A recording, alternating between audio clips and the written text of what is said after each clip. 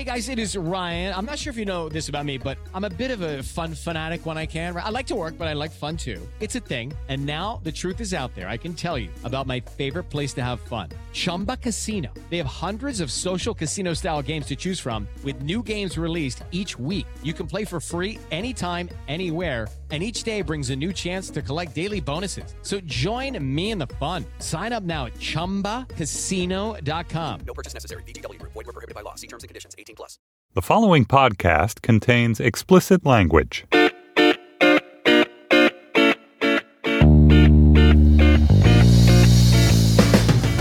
Hello and welcome to the Slate Political Gabfest for June 22nd, 2016, the Show Me the Money edition. I'm Jamel Bowie. I'm Slate's chief political correspondent, sitting in for David Plotz. I'm joined by the talented Adam Davidson of the New York Times and the podcast Surprisingly Awesome. Hello, Adam. Hey, Jamel. And also with us, and also in D.C., although not in the Slate studios, is the equally talented Rachel Martin of NPR. Hello, Rachel. Hello, Jamel. Hello, Adam. Hey, Rachel. On this week's Gabfest, Donald Trump's campaign is running on empty with hardly any cash in the bank.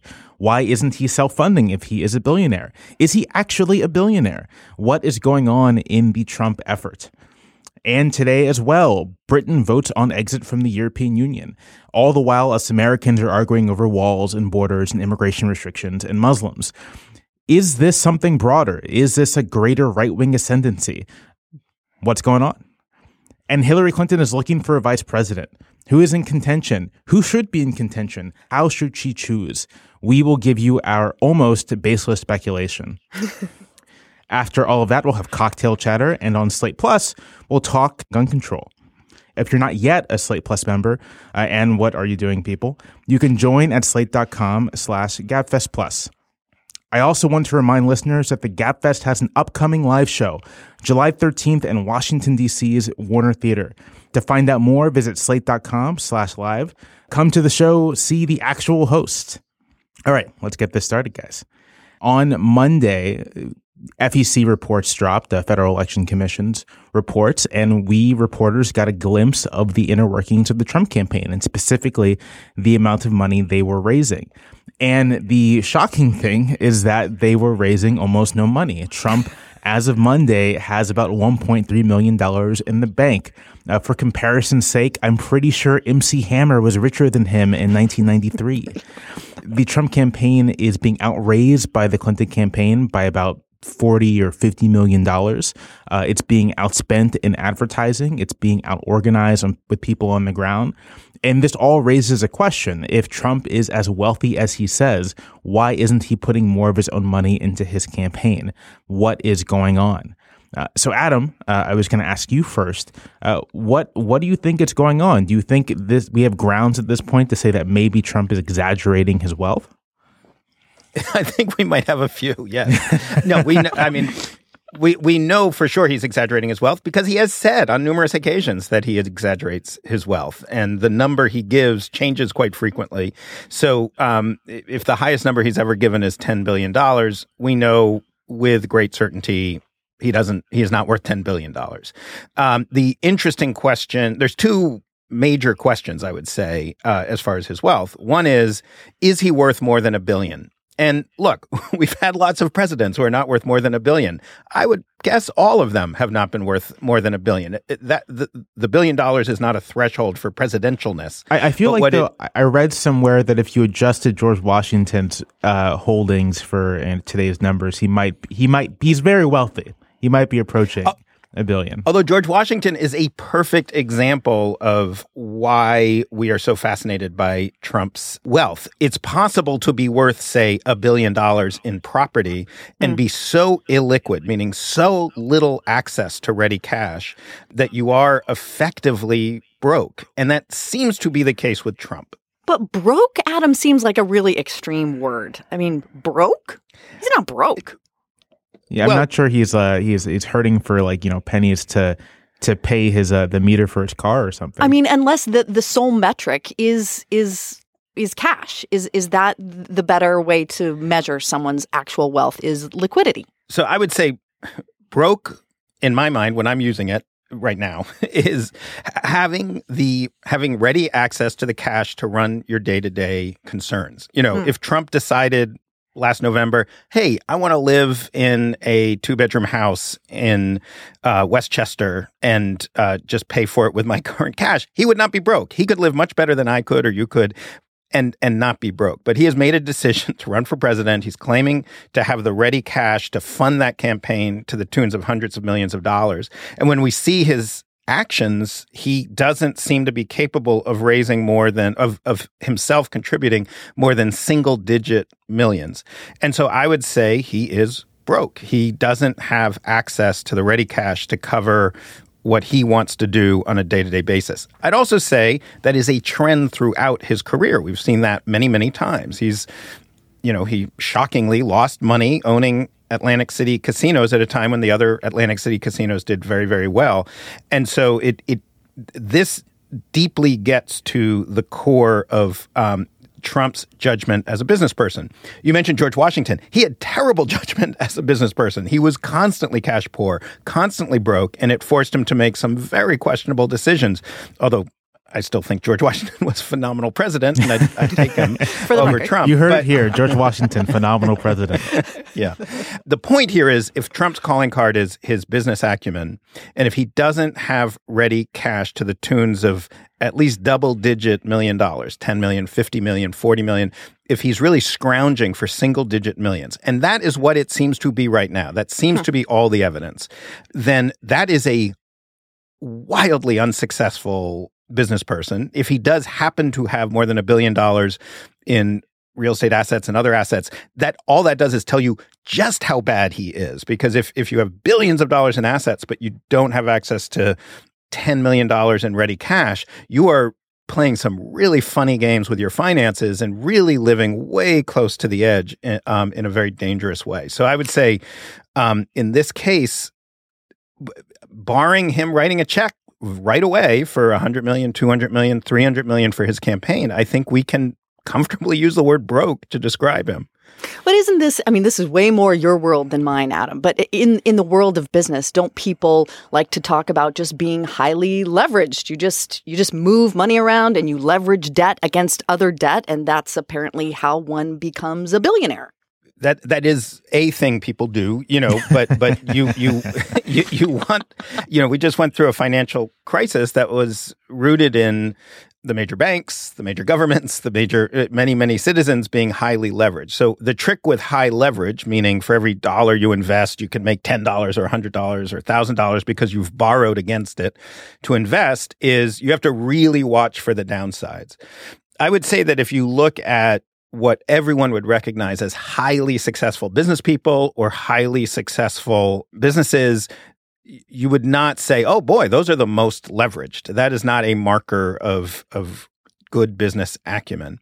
And then I would also say if he went into this, he chose this life. Like I said, how broke you are is determined by your choices in the world, your financial choices in the world. And he went into this presidential campaign. Like I said, he's definitely richer than me. There's no question. He's almost certainly worth $100 million, $200 million if he liquidated all his assets. There's a very real chance he's worth over $1 billion if he did liquidate all his assets.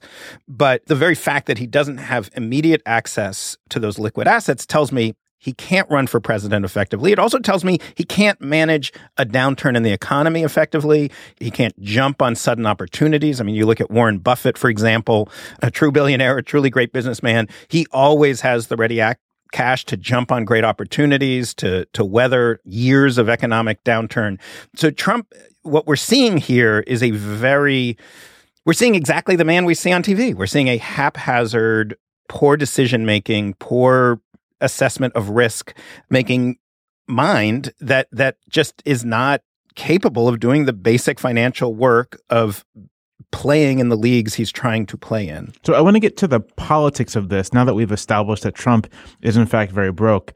What I found interesting is that of the things that caused Republican elites to be very nervous about Trump as a nominee, the attacks on the Judge Curiel, who's trying Trump's Trump University case, the calls for, the wall, for a ban on Muslim immigration. All these things sort of shook people up, but they were able to look past them. Paul Ryan, for instance, was able to look past them.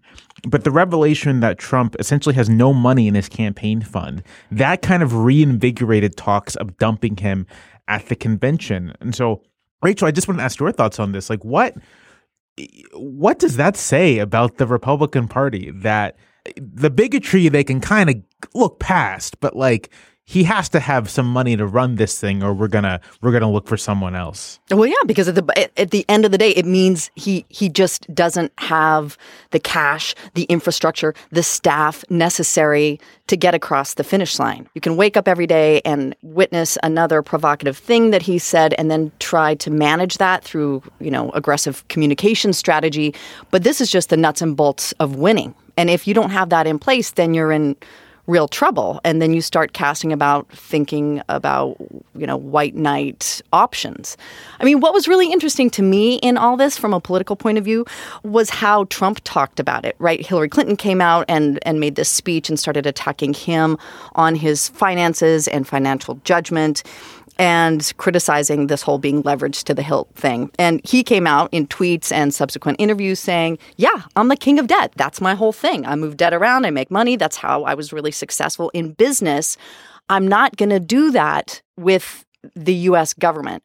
So what's interesting to me about that is that he clearly sees a distinction between the experience in business and the experience of governing. So he understands that difference, but he plays to both sides when it's convenient. On the other hand, he'll say, the only thing America needs right now is someone with a business sensibility. I'm going to do things differently. I'm going to run this country like a business.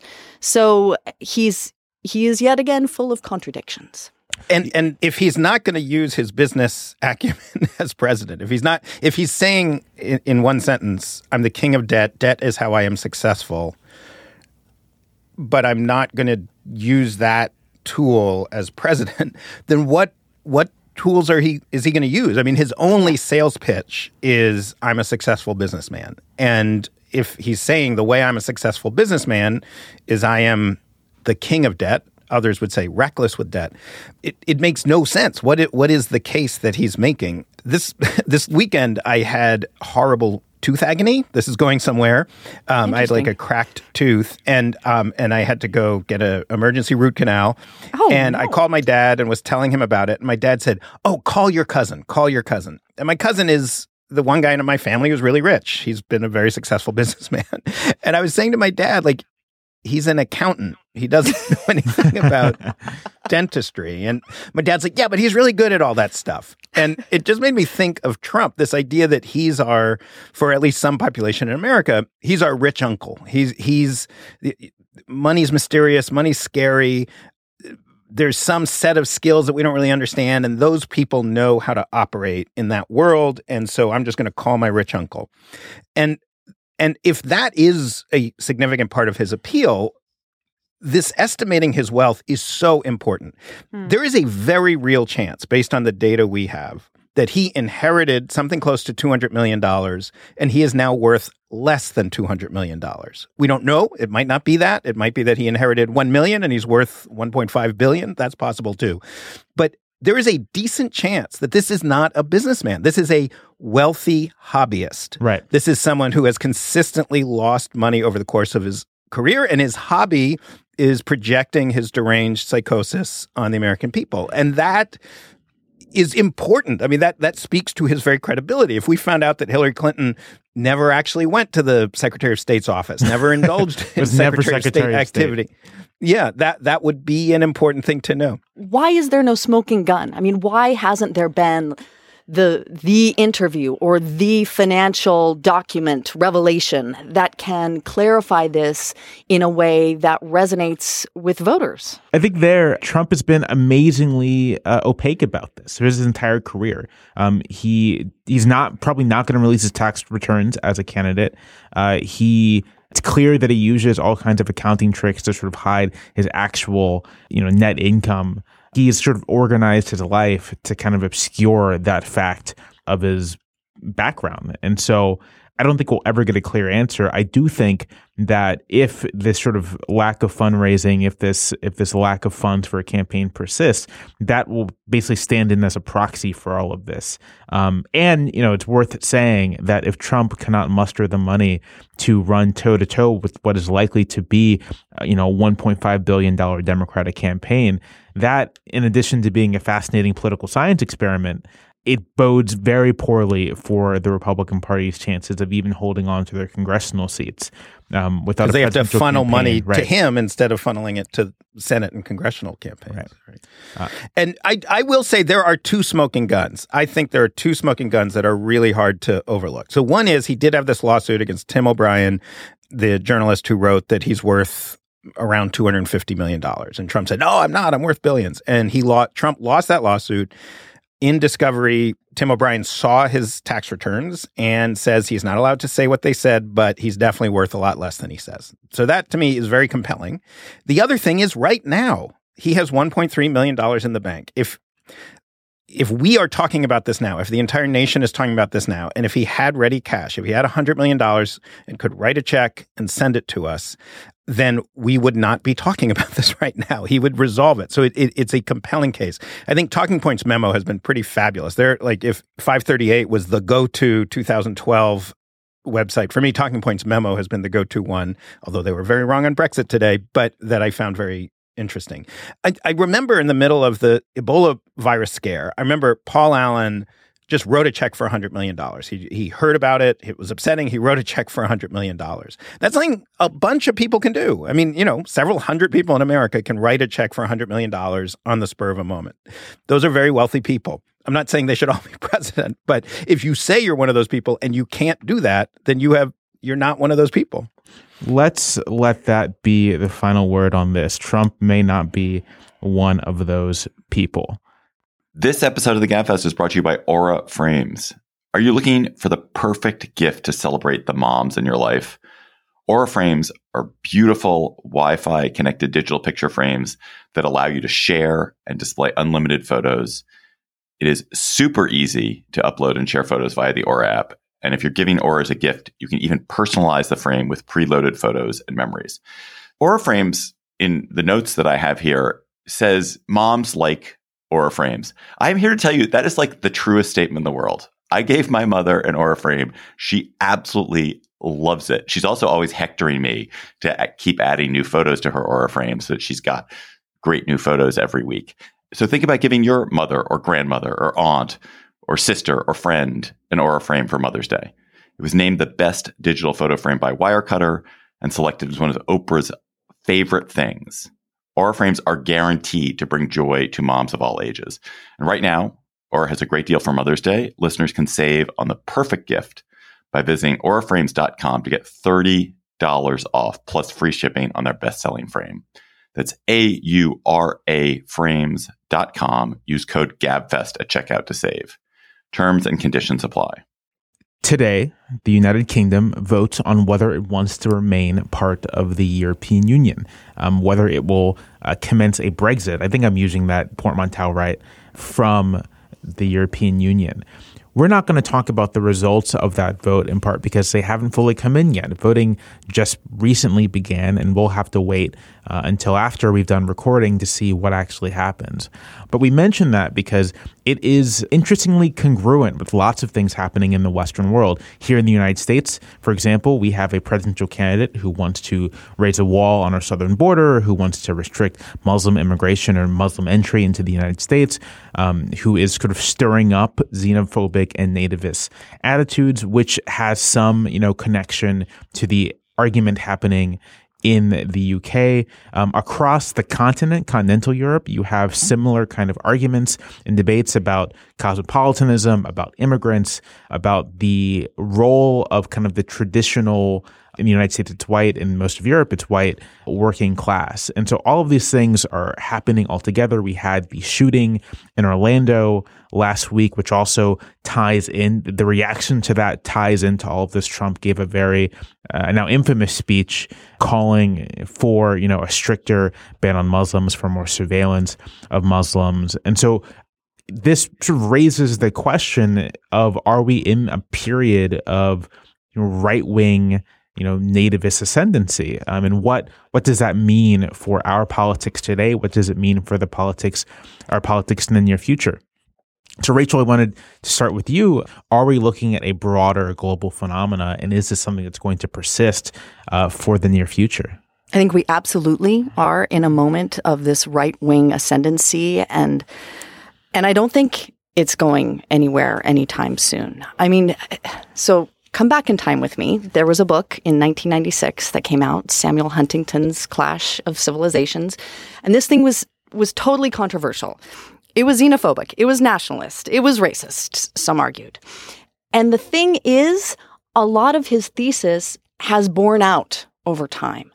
It has to do with how the West has responded to what has been this crazy amount of immigration as the result of civil wars and the Syrian refugee crisis in particular.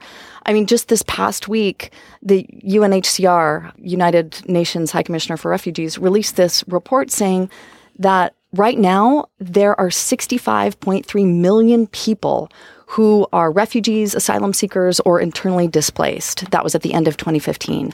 That's an increase of 5 million in a year. That means 1 in every 113 people on the planet is displaced in this way. That is crazy. That's way higher than World War II. We are living through a massive population shift. And the problem is that the countries where these people are fleeing to don't know how to deal with it, feel threatened. And that's some of what we are seeing fuel this entire debate about Brexit in the UK. I mean, there are all kinds of more nuanced economic arguments about the future of the EU, and people who want to leave say they're not seeing the economic benefits. But, if you really drill down with people, it is this concern about a culture being displaced.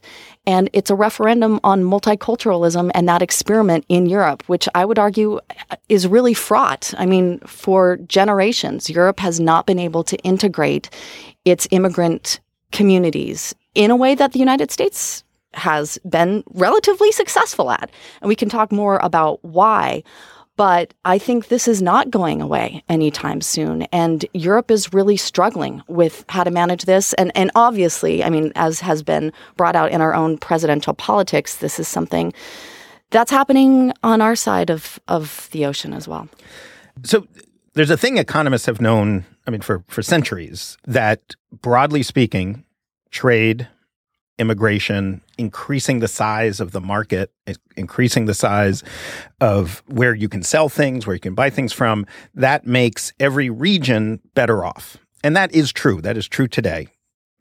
That has always been true. But it is disproportionately true for some groups than for others. And there are groups that are net losers when you have a sudden trade shock, a sudden immigration or refugee shock. There's increasingly compelling evidence that right-wing extremism is very closely tied to increasing trade and increasing immigration. I was talking to Gordon Hanson at UC San Diego about this the other day, and he's done some amazing work with some other economists. There's other work. We can post these papers on the website tracking the same activity throughout Europe.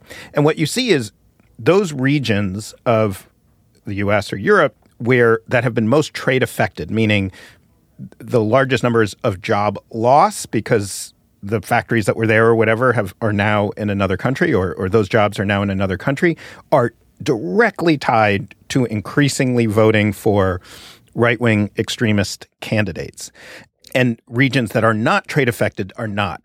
I would say the impact of trade overall and the impact of immigration overall, in any given moment, it's actually fairly mild. I mean, by estimates, we're about 1% richer on average in America because of immigration, including illegal immigration. We're about 1% richer on average, maybe a little less because of NAFTA. But, folks like us who are not in highly trade impacted fields, we might be a bit more, 2, 3, 4% richer. But then there are people who would be lifetime permanently poorer. And I would say we as a country do not, and Europe also, we do not have an answer for them. I mean, that is the most compelling thing I hear. I know Hillary Clinton's economic team fairly well, and I'm very impressed by them. They really are top-notch economists and economic policy thinkers. They don't have anything for a 55-year-old laid-off factory worker in Michigan or in northeastern Pennsylvania or whatever. They don't have anything to offer them. And so I think it's intuitively understandable that a screaming, loud, wrong answer is more compelling than a very calm, reasonable, accurate right answer, which is your life's just going to be worse for the rest of your life. But don't worry. These hipsters in Brooklyn are doing much better. So my question about all of this is that, like, maybe standard, like very mainstream economic prescriptions don't have an answer for that particular worker. But it seems to me that, like, there has to be something we can do that may not be the most efficient move. It may not be the most optimal move, but at least it satisfies this very real desire among a lot of Americans who are the losers of globalization, or I guess if we're in Europe, a lot of Europeans who are the losers of globalization, to give them something to do, right? Like, it seems to me that we could at least do that, whether it's federally subsidized jobs, whether it's something. It's there's something in the realm of possibility. The problem to some extent is that, like, there's no force in American politics really pressing for that. We should just do this to do it because we're wealthy, and it stabilizes our society in important ways. There's no one really pressing for that option in our politics. Unions aren't the institutional force they once were. There's no sort of successor movement to industrial democracy. So we're kind of stuck. We're in this place where we don't have the realm of the politically possible hasn't been expanded enough. And I think that even goes for someone like Bernie Sanders, who notably is not calling for guaranteed jobs for anyone who wants them, which I think would be the kind of thing you'd see out of a more labor-focused left-wing movement. But this is just me kind of like musing. I'm far from but an I think what's here. Key is, and you've touched on it, is it would have to be make work. I mean, what is happening is the threshold for wages has gone up. There was a long period in the 20th century where simply being willing to go to a building reliably every day for 8 hours or 12 hours and do what you're told was worth a lot. There are these big factories that needed lots of people to, like, move stuff around, carry stuff around, just do what they're told. And you didn't need to read, you didn't need to write, you didn't need to have any kind of education. Those jobs are all but fully gone. And the ones that remain, the kind of low-end retail, even those require a high school degree, et cetera. So we do not, in this country, have demand for the high school only graduates and the high school dropouts we have. And that's a big population, something like 80 million people. That's a big, big population. So it would have to be something like welfare. It would have to be a transfer payment. We could dress it up in a way that doesn't have the stigma of welfare, but it would have to be that. There's no other option. Oh, the other option is actually investing in higher education, and that's getting a lot of traction rhetorically in this election. But, can you really make a college degree something that's affordable for people so they can graduate, so they can go out and they can get one of these jobs that don't rely on this failed manufacturing industry anymore? Absolutely. But that's really a solution for the child of the 55-year-old or the grandchild. It's not their educational. We're in a transitional moment, you're saying. Yeah. There has to be this transitional that fix. Is very, very tough. And so I do think there is a counterfactual universe. Like John Maynard Keynes, who basically is the economist who created the world economy that's crumbling now. I mean, Brexit is, well, I doubt many of its supporters have ever heard of John Maynard Keynes. It is basically saying, screw you, John Maynard Keynes, and the world you created. He was very insensitive to this issue. I mean, he was sensitive to a lot of issues, but a bunch of men, and they were pretty much men, sat around in 1946 and created the global economy. And John Maynard Keynes and some others really led that effort. And they didn't care about this issue because they felt like, the kind of rising tide lifts all boats. This is not going to be a deep issue. So we didn't embed in our economy. You can imagine a counterfactual where we recognize this issue as a potential one and embedded training and education in a deeper way, embedded apprenticeship programs. The Germans probably did a better job, although they are deeply struggling too for the same exact reasons. So we need to build those institutions. But if you look at the development of unions, the development of the minimum wage, the development of public education, these things take decades, generations. They don't they don't typically happen on a dime. Rachel, I want to give you the last thought on this topic. Oh, I just have a bigger thought about the EU. That's where we started, and I think it's in a precarious state. I think it doesn't matter what happens with the Brexit vote. The stink of it, if you will, is going to linger a while. And you look at Greece and just the financials of it, it's becoming more and more tenuous.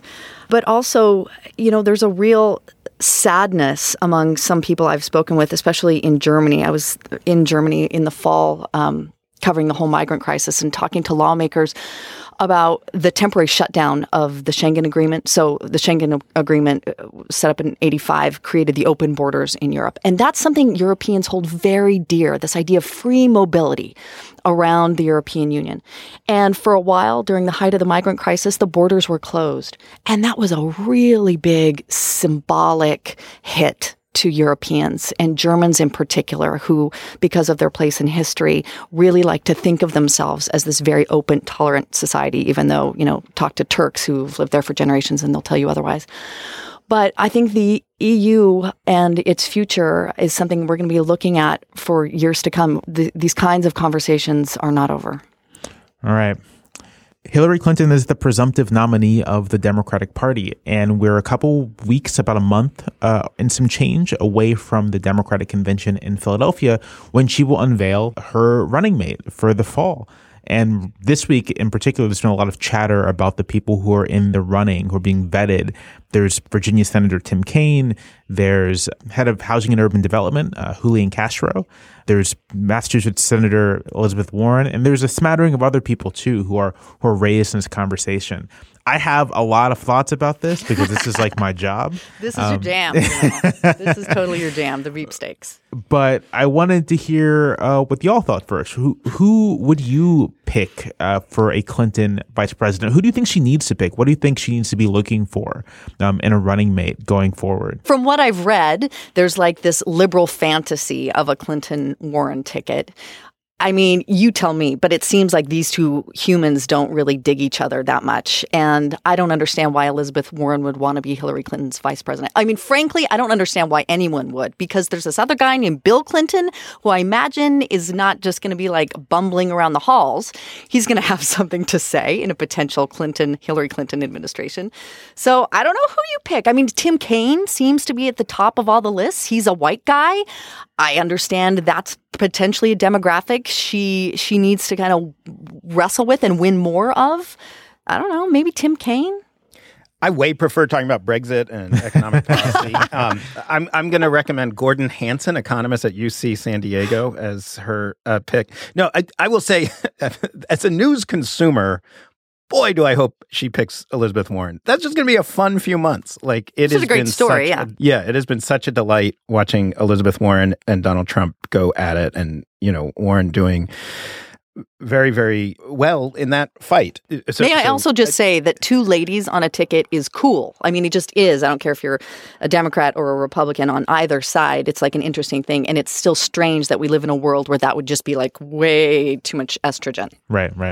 I mean, so I think I'm very much a skeptic of the Warren choice, just for a couple of reasons. You know, Rachel, that it's not clear that those two get along especially well. And I really think that for the modern vice president, it's very important that they understand each other as partners, because the vice president will, for the most part, I think a Democratic vice president will be, for the most part, an advocate and an enforcer and a negotiator for the president.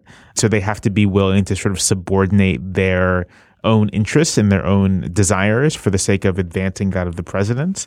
And Adam, I think you touched on something that makes the Warren choice a little dangerous, which is that if she chooses Warren, the narrative in the fall may not be Clinton-Trump. It may be Warren versus Trump. It may be Elizabeth Warren may end up overshadowing Clinton because she is more well-liked, because she has this fervent following in the Democratic Party.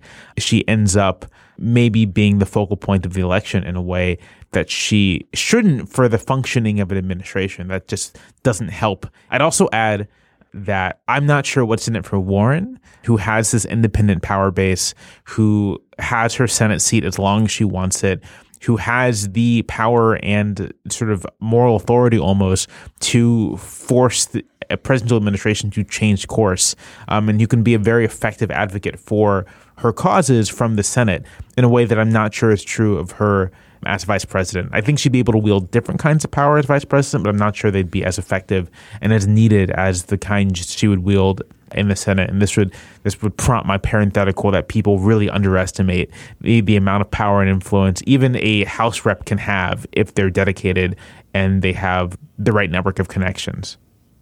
Yeah, I have sort of two questions. One for Hillary Clinton is if it now is looking increasingly likely that she takes this thing in a walk, does that give her some license to make a bold, interesting choice? And I don't know what that would mean for her, whether that means let's have two women. You know, Tim Kaine to me seems like a boring, safe choice, like a focus grouped choice, not a like, oh, yes, this is exciting. So from her standpoint, I don't think she wants Elizabeth Warren necessarily stealing that spotlight, but maybe there's another choice that would be kind of bold and exciting. What about Cory and she doesn't Booker? have to worry. What did you even like say? Cory his name Booker at the top? would be Yeah. interesting. No, I didn't say Cory Booker at the top. I don't think I'm sure he's being considered. I think his big weakness is that he is a bit too close to Wall Street. I mean, I think that actually may weigh her down in a way. If Bernie Sanders had never run, Cory Booker would be perfect. But it reinforces the current narrative out there about her and the Sanders message against her. Exactly. Right. Mm-hmm. But that's why, like, Elizabeth Warren is more possible because, you know, Wall Street has already sent warning shots through us, the media, to say, you know, hey, Hillary, we're leaning towards you now. We're not that big on Trump, but if you pick Warren, we're going to go all in on him. But maybe she doesn't need that. Maybe she's okay without the Wall Street money. For Warren, I totally agree with you. And I should say, in the interest of full disclosure, I famously had a fight with her like 5 years ago, 7 years ago, that really bothered a lot of people. But since then, we have become, I think I can say, friends. I mean, friendly, certainly. We've spent a decent amount of time together over the last year, and she is, you know, as someone who went from having the kind of cliche of her as like just a firebrand, you know, she has deep, profound thoughts about reshaping the American economy in ways that Wall Street hates, but I'd say a lot of sensible finance people would not find so offensive, would actually find extremely helpful. And I would just think next year, if she's in the Senate, that's going to be a fun year to be a progressive Democrat in the U.S. Senate. You really get to do a lot in the next 2 years in the Senate. And I could see that, like, that's got to be seductive. And just lastly, I'm just curious, Jamel, your thoughts on Julian Castro. Does he just not have, I don't know what, the experience? I mean, he has experience, but he doesn't seem to be kind of catching fire in any interesting way. Right. So I think his virtues, and I believe Vox.com's Matt Iglesias wrote this in a story, and I thought it was a really good point. Castro's virtues is that he's very skilled at skating where the puck is going to be in Democratic politics. He sort of knows where he should end up. And so he would be in the White House or in the administration a reliable mainstream liberal. He's not going to excite sort of Bernie Sanders supporters. He's not going to alienate them either. Although I think there is some things in his background with regards to sort of like how he's handled mortgage settlements at HUD that might be a little harmful to him, but that's a little bit in the weeds. I think for the typical person, he's not going to really alienate them. I think if he had served as a senator at some point, if he had served as even like lieutenant governor somewhere, I think he'd be a really great choice. But I feel like I'm a little traditionalist in this regard. I really think that like the first goal for a president choosing a running mate should be someone who could actually be president. It's important to choose someone who could take over at a moment's notice. And I'm just not certain that Castro is that person. I think sort of from the progressive left, the person who they think maybe hits some of the same bases as Castro is of Hispanic descent, has sort of an inspiring background, but has more experience, at least more experience in the business of government, is the current Secretary of Labor, Tom Perez, who was previously the Assistant Attorney General for Civil Rights. He is well known as a strong bureaucratic figure, is very good on the stump, has been a very fierce advocate for Clinton. And the chatter I've heard among progressive types is that he is sort of their ideal choice for splitting the difference between Castro and Warren. I think if there's any like truly dark horse option in all of this, it is Al Franken. Oh yeah, Al Franken. Who I forgot his name was in the mix. He splits the difference between like Kaine and Warren, right? That he is appears to be a safe choice, liberal senator from Minnesota, but has Warren's fieriness, is very well liked among progressives, would be a surprising choice, would I think kind of energize people, but wouldn't seem like a Hail Mary choice, which I think Clinton does have an interest in kind of projecting, stability and normalcy against Trump. And so choosing someone who would make a splash might not be the best option. The last story I read on all of this is that Kaine really is at the top of the list. But I think Franken stands as sort of like the version of a Kaine type pick that would be more exciting to the left. And I really think it all depends. And to media consumers. Right. And to media come on, consumers. this is the age of entertainment. This is the age of the entertainment politician. It would be a lot of clicks fit right in. for websites like Slate.com. Now, Jamelle, you know this much better than I, but I always hear VPs really don't matter, that it's much oversold. It is very oversold. I think at most, a VP will have a home state effect of about 2 points on average.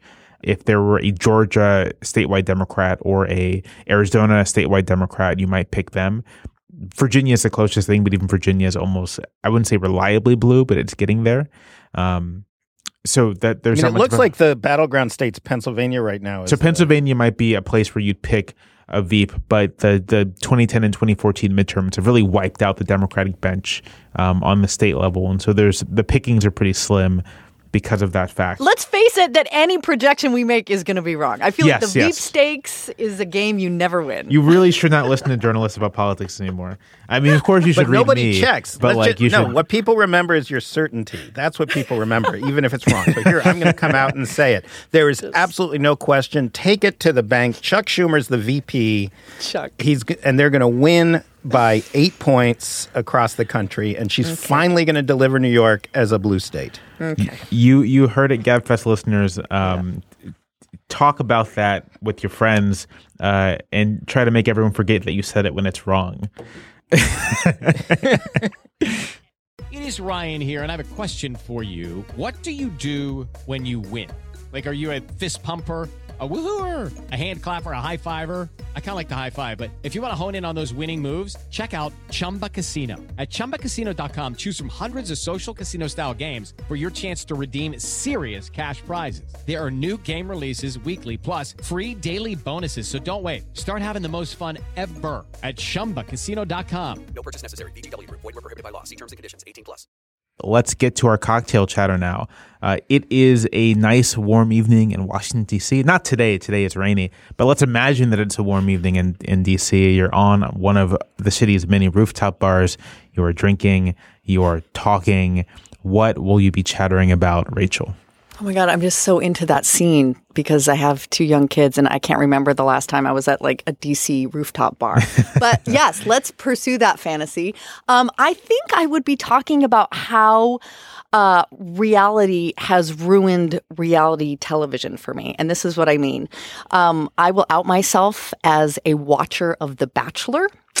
And it is something, whatever, I don't want to sit here and justify it. I enjoy it. It's a thing. My husband and I watch it. We text with our friends during it. We have Bachelor watching parties, whatever, period.